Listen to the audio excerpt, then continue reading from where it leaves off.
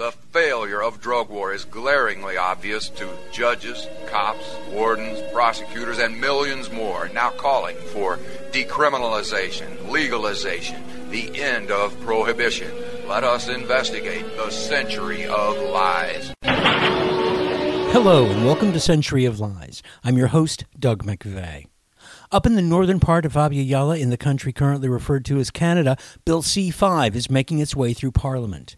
Bill C-5, an act to amend the Criminal Code and the Controlled Drugs and Substances Act, has made it through its third reading in the Commons and is currently in the Senate, where it's being considered by the Standing Committee on Legal and Constitutional Affairs. The committee has held a number of hearings on the measure. We're going to hear some testimony from two of the most recent hearings on October 19th and 20th. From October 19th, first up is Bita Senajani, Dialogue's program coordinator with the Canadian Drug Policy Coalition. And we will speak mainly to the suggested amendments in Bill C-5 related to the Controlled Drugs and Substances Act. This is an issue that we take very seriously, and the time for change is long overdue. Bill C-5 is coming in a context where decriminalization is a national reality. Next year, BC will be implementing decrim, and municipalities and provinces across the country are in the process of decriminalizing. There's broad consensus that criminalization of people is deeply problematic. It is not clear to us that Bill C-5 will have an impact on reducing criminal charges related to possession. Madame Senajani, voulez-vous juste un instant, je pense qu'on n'a pas de traduction. Oui, on l'a. On l'a? Oui. OK, vous pouvez poursuivre, excusez-moi.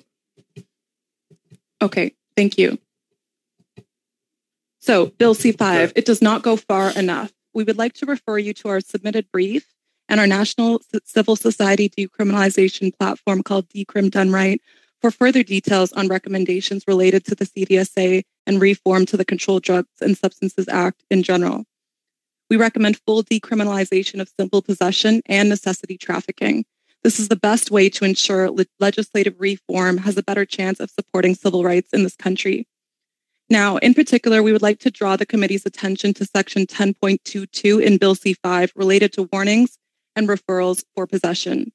While Section 10.21 states that peace officers shall consider alternatives to laying charges by considering whether to take no further action, to warn an individual, or to make a referral, Section 10.22 maintains that any charges are valid despite the failure of a peace officer to consider these aforementioned options. We would like to see Section 10.22 struck from the bill. Not doing so would severely undermine the purpose of the bill, which is to address disparities in sentencing among Black, Indigenous, and other Canadians. Striking Section 10.22 would help ensure reduction in criminal charges for possession. Secondly, we'd like to refer the committee to Section 10.6, which is the sequestration system for setting aside any records of convictions related to possession, which would come into effect after 2 years.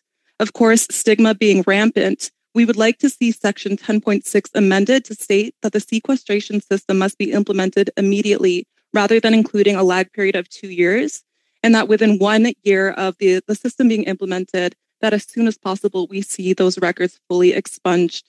That was Bita Senajani, Dialogue's program coordinator with the Canadian Drug Policy Coalition.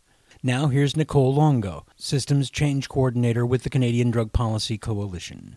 I'm going to speak to the declaration of principles in the bill, as well as evidence-based diversion measures more broadly. So we want to kind of critically interrogate the underlying premises of these principles and how they are contravened by the actual contents of the bill. First, it is crucial to recognize that most substance use is not problematic. So we recommend eliminating the word problematic from Principle A, as it relays nothing about one's relationship to drug use. It derives meaning in this context solely from the fact that the drugs in question are illegal. Related, those who develop chaotic or compulsive relationships with illegal drugs usually do so alongside material deprivation and exposure to trauma, including the trauma linked to poverty, homelessness, negative encounters with police, and discrimination. We thus recommend amending Principles B and E to highlight that all interventions for both possession and necessity trafficking must protect the human rights, dignity, and health of people who use drugs by being entirely voluntary and addressing structural vulnerabilities. We also recommend amending Principle E to commit to investing public resources in societal reintegration versus a more narrow focus on individual rehabilitation. Now, pertaining to warnings and referrals, the federal government regularly states that it seeks to mitigate structural stigma related to drug use.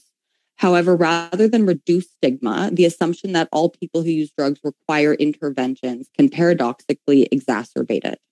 For example, research demonstrates that first responders and medical service providers perceive people diagnosed with addiction as dangerous.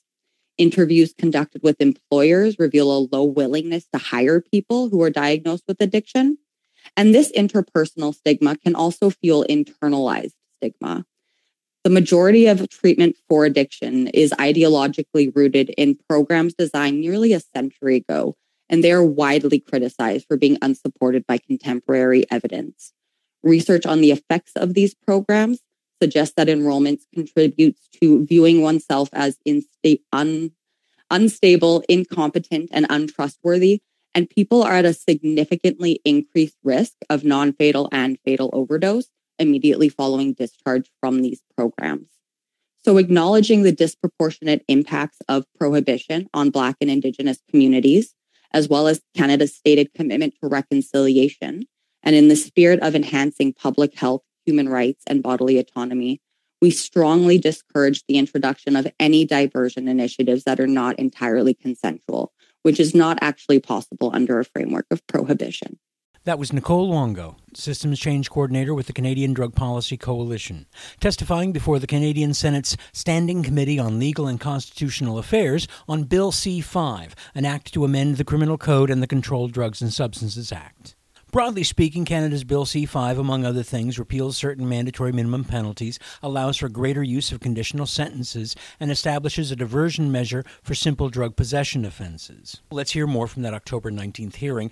Here's Safia Ahmed, student at law with the BC Civil Liberties Association. My name is Safia Ahmed, and I'm joined by my colleague Nikki Baines. We're from the BC Civil Liberties Association. I'm joining from the unceded territory of the Musqueam, Squamish, and Tsleil-Waututh nations. Acknowledging the territory upon which we live and work reminds us all of our obligations towards Indigenous people, and this informs our work today on Bill C-5. BCCLA supports many of the changes the bill seeks to make, but in our view, it does not go far enough. Currently, the bill is unlikely to have the desired impact of addressing systemic discrimination in the criminal legal system. In our written brief, we outlined for the committee 4 areas of concern with Bill C-5. First, we recommend that all mandatory minimum sentences be repealed. There is considerable research and case law to show that mandatory minimums contribute to the mass incarceration of Indigenous and Black people and cause disproportionate harm to people with mental illnesses. We also have decades of scholarly research establishing that mandatory minimums do not provide the deterrent effect for which they're so often justified. Mandatory minimums thus cause immense harm without any apparent benefit, which is why we strongly urge the committee to repeal all remaining mandatory minimums. If Parliament is not willing to take this step at this time, at the very least, we urge the committee to add a provision allowing judges to use their discretion to depart from a mandatory minimum. Such a provision should not be restricted to exceptional circumstances, as this would unfairly place the burden on marginalized individuals to prove the disproportionately harmful effect of mandatory minimums. We emphasize that this provision would be a stopgap measure until the remaining mandatory minimums are fully repealed. That was Safia Ahmed, student at law with the BC Civil Liberties Association. Now here's Nikki Baines, Policy Staff Counsel with the BC Civil Liberties Association. I'm speaking to you from Amiskwachie, Waskahikan, Treaty 6 territory. Our recommendation is to remove all unnecessary restrictions on the availability of CSOs. Bill C-5 removes some while leaving in place 3 restrictions contained in paragraph 742.1 sub B, C, even as amended, and D. Consistent with the original form of the CSO provision introduced in 1996 and the need to repeal all mandatory minimums, Section 742.1 need only be restricted to sentences of 2 years less a day and the requirement that serving the sentence in the community would not endanger community safety and be consistent with sentencing principles, as is already set out in paragraph A. As outlined in our written materials, expanding the availability of CSOs creates space for Indigenous legal orders to be respected and implemented. Indigenous nations are actively working to reclaim and reinvigorate their systems of law and governance, systems that have been targeted by the state, including Parliament itself, for hundreds of years. Community-based sanctions like CSOs provide an opportunity for Indigenous peoples to hold citizens accountable in ways that are meaningful to them. Expanding the availability of CSOs is a small but important step Parliament can take and should take to support Indigenous peoples' work in revitalizing their legal orders. Repealing mandatory minimum sentences and expanding the availability of CSOs are necessary steps to address the mass incarceration of Indigenous, Black, and other racialized people.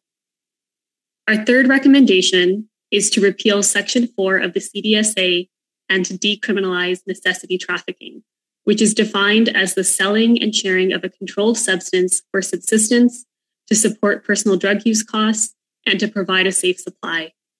In the interest of time, we will refer you to our written materials. And finally, in our brief, we provide a detailed list of recommendations respecting the diversion measures proposed under the CDSA. If simple possession and necessity trafficking continue to be criminalized, the approach taken in Bill C-5 must be strengthened in order to protect human rights and promote equitable outcomes. In particular, we are concerned about the reliance on police and prosecutorial discretion in the bill. Further, the bill should not require the identity of the individual to be included in police records of warnings or referrals. Importantly, people who have been convicted of simple possession prior to Bill C-5 coming into force should not be arbitrarily excluded from the mechanisms available for expungement of records of conviction. That was Nikki Baines, Policy Staff Counsel with the BC Civil Liberties Association. Now here's Caitlin Shane, staff lawyer with the Pivot Legal Society. My name is Caitlin Shane. I'm the staff lawyer of drug policy at Pivot Legal Society, and I'm joining you from Vancouver, BC, on the stolen lands of the Musqueam, Squamish, and Tsleil-Waututh Nations. I've circulated a more detailed brief that explains Pivot's position in full, but for today, I'm going to focus on Bill C-5's proposed amendments to the Controlled Drugs and Substances Act, and specifically those under Part 1.1, Evidence-Based Diversion Measures. In short, Pivot is concerned that by proposing measures that lessen but don't fundamentally alter the criminalization of drug use, Bill C-5 is currently fated to maintain the status quo, and in doing so, to fail in its own stated purposes, and I'll unpack that a bit. So Bill C-5's principles correctly identify that substance use is not a criminal issue, but a health and social issue. It rightly finds that interventions should be founded on evidence-based practices that protect the human rights, health, and dignity of people who use drugs. It recognizes significantly, I think, that criminal sanctions for drug possession increase stigma and, quote, are not consistent with established public health evidence. But despite accurately identifying the principles and evidence in issue, Bill C-5 proceeds to propose solutions that don't follow those principles or evidence to their logical conclusion. If Bill C-5 wants in good faith to honor its principles, it should actually decriminalize drug possession and necessity trafficking. This is being called for desperately by people who use drugs, their families, numerous chief public health officers, over 180 civil society organizations across the country, the province of BC, various entities of the United Nations. It is time to listen to the experts and legislate accordingly. I'm primarily concerned that when it comes to people who are actually being criminalized for drug use, these diversion measures will just continue to cycle people through the criminal justice system, and I'll explain why. Bill C-5 retains police and prosecutorial discretion to lay drug possession charges, and it explicitly provides that if police fail to follow protocol, there are no consequences, either for the officer or the person who has been failed. We know that poor and racialized drug users are consistently disproportionately targeted for drug possession charges. If these provisions don't actively combat that reality, we cannot expect it to change. Bill C-5 requires that police collect information, including personal identification, for people that receive warnings or referrals, and that information is then made available to police and the courts. This provision alone mimics criminalization and is absolutely enough to keep drug use driven underground. The Supreme Court of Canada has recognized that even the most informal interactions between police and marginalized communities is experienced as detention. So provisions respecting extensive data collection must be removed in their entirety. Though the record suspension provisions are well-intentioned, they also won't protect most people who are criminalized for drug possession. Record suspensions are easily revoked, including where a person commits an indictable offense or they're considered not to be of good conduct. An indictable offense can be something as minor as breaching a probation condition that requires abstinence. So I would urge the Senate to consider a more effective approach to suspending and expunging records for drug possession offenses. Those are sort of my overarching concerns. And of course, my core recommendation with respect to the diversion measures is to decriminalize drug possession and necessity-based trafficking. Short of that, there are amendments that can be made. I've included those in my brief, but it is with the earnest caveat that this framework, this current iteration of Bill C-5, will not serve the bill's stated purposes and is not truly a public health or human rights approach to substance use. That was Caitlin Shane, staff lawyer with the Pivot Legal Society, testifying October 19th before the Canadian Senate's Standing Committee on Legal and Constitutional Affairs on Bill C-5, an act to amend the Criminal Code and the Controlled Drugs and Substances Act. We'll have more in a moment. You're listening to Century of Lies. I'm your host, Doug McVeigh. The committee met again on October 20th to discuss Bill C-5. Among the witnesses they heard from that day was Sarah Nyman, legal counsel and assistant manager of legal services with the Native Women's Association of Canada. NWAC's head office is located on the traditional unceded territories of the Algonquin Anishinaabe people. Miigwech for inviting NWAC to appear today. Canada's laws have told Indigenous women disparaging stories about themselves. And as Canada's national organization responsible for advancing Indigenous women, girls, Two-Spirit, trans, and gender-diverse people's equality rights, NWAC hopes today's submissions help shift the narrative. Honorable Senators, as you study Bill C-5, NWAC hopes you'll be alive to its possibilities to advance reconciliation. Throughout colonization, Canada imposed laws that have told Indigenous women they are not equal. The Indian Act told Indigenous women their identities were not as valuable as Indigenous men's when passing on lineage. Canada's laws told police that they could threaten and jail Indigenous mothers who tried to protect their children from residential school. Canada's laws told Indigenous women they were not good mothers and scooped their children up to be placed in non-Indigenous homes. Canada's laws told Indigenous children that they were not as worthy as other children when it underfunded Indigenous child and family services. Canada's laws told the families of Indigenous, missing, and murdered women and girls that their losses were not as important as other people's. Today, Canada is learning to do better and is committed to reconciling with Indigenous people. Canada's promise extends to the laws it enacts and its relationship to Indigenous women. Canada said it would address the Truth and Reconciliation Commission of Canada's 94 calls to action. Canada also said it is committed to responding to the final report of the National Inquiry into Missing and Murdered Indigenous Women and Girls, 231 calls to justice. Indigenous women are working hard to reclaim their power and places.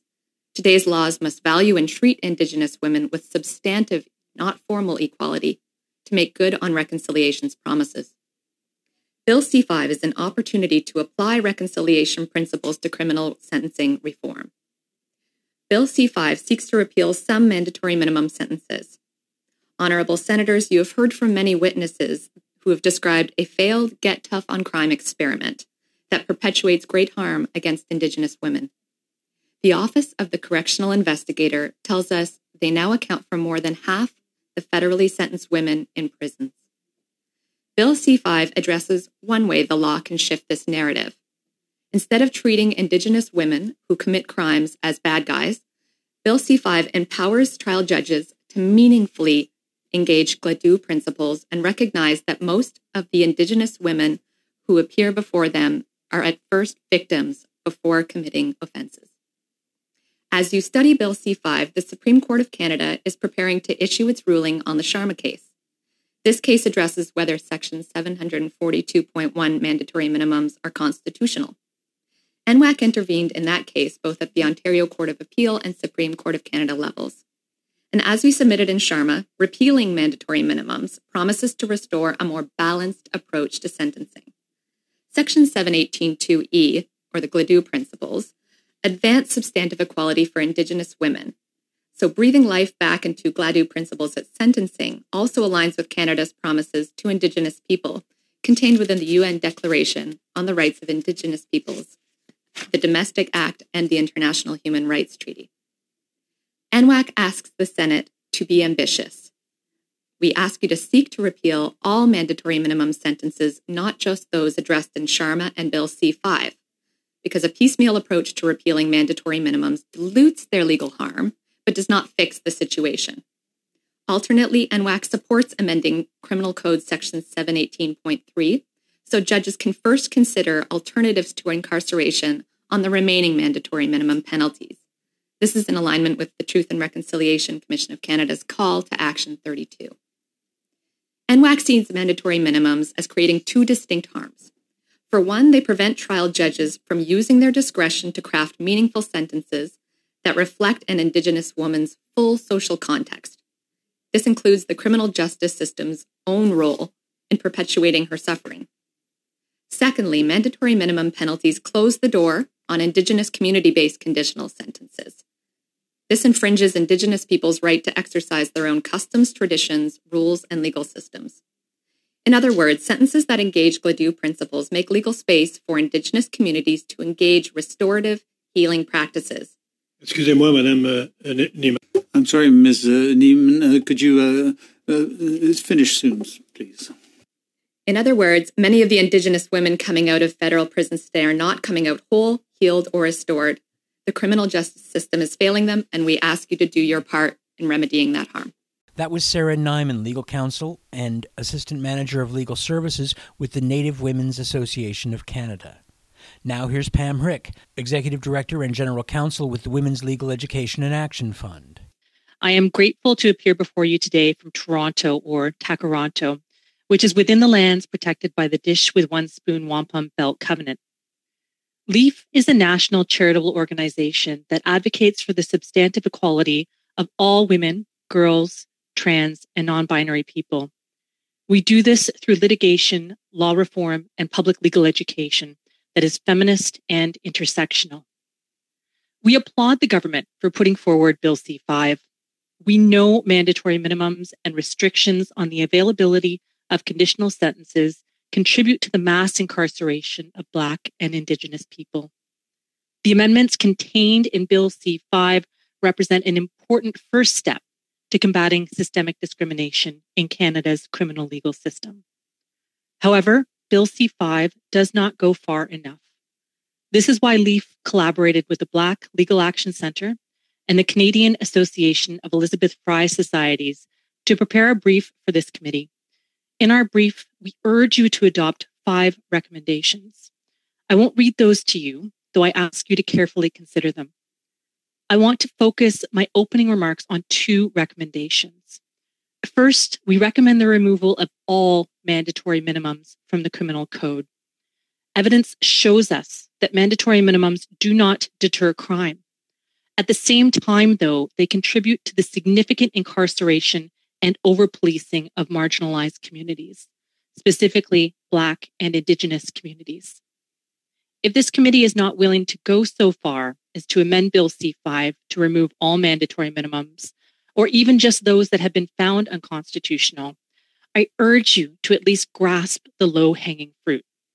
I urge you to adopt a recommendation to implement the Truth and Reconciliation Commission's Call to Action number 32.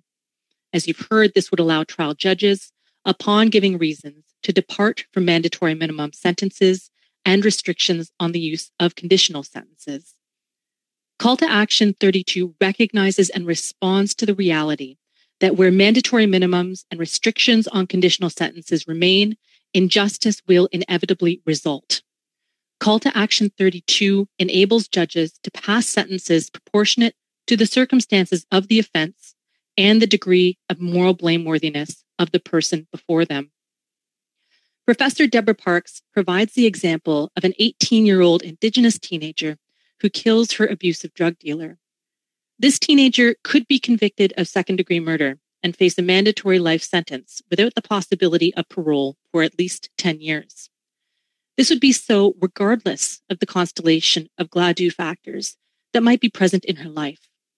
That could include trauma related to the atrocity of residential schools or the 60s scoop, as well as other experiences of racism, childhood abuse, violence, or addiction. With the implementation of Call to Action 32, however, a judge would be able to meaningfully consider the systemic factors bringing this teenage woman before the court and the type of sentence that might be appropriate given her Indigenous heritage.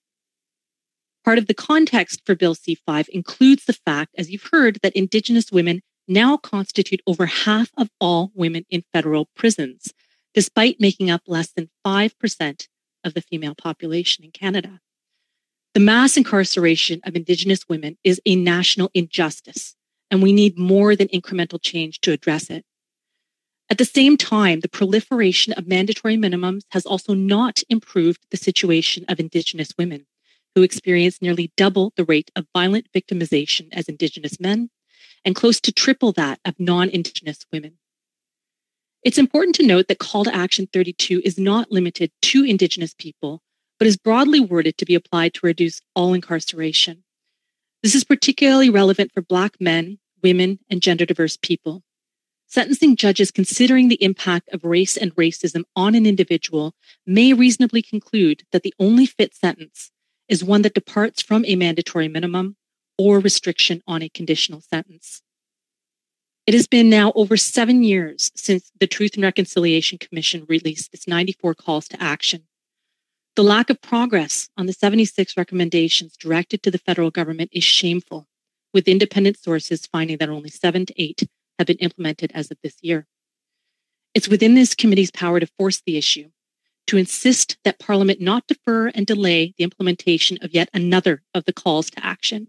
That was Pam Rick, Executive Director and General Counsel with the Women's Legal Education and Action Fund, testifying before the Canadian Senate's Standing Committee on Legal and Constitutional Affairs on Bill C-5, an act to amend the Criminal Code and the Controlled Drugs and Substances Act. Oh, before we go, one last thing. I referred at the top of the show to the land of Abya. I've used that term before, and people have asked, so I should explain. Roughly translated, it means land in full maturity, and refers to the landmass of the American hemisphere, north and south. And on that note, that's it for this week. Thank you for joining us. This has been Century of Lies. I've been your host, Doug McVeigh. Find this edition of Century along with an archive of past shows at the Drug Truth Network website, drugtruth.net. You'll find a link there to subscribe to the Century of Lies podcast. You can follow me on Twitter. I'm at Doug McVeigh. We'll be back in a week with 30 more minutes of news and information about drug policy reform and the failed war on drugs.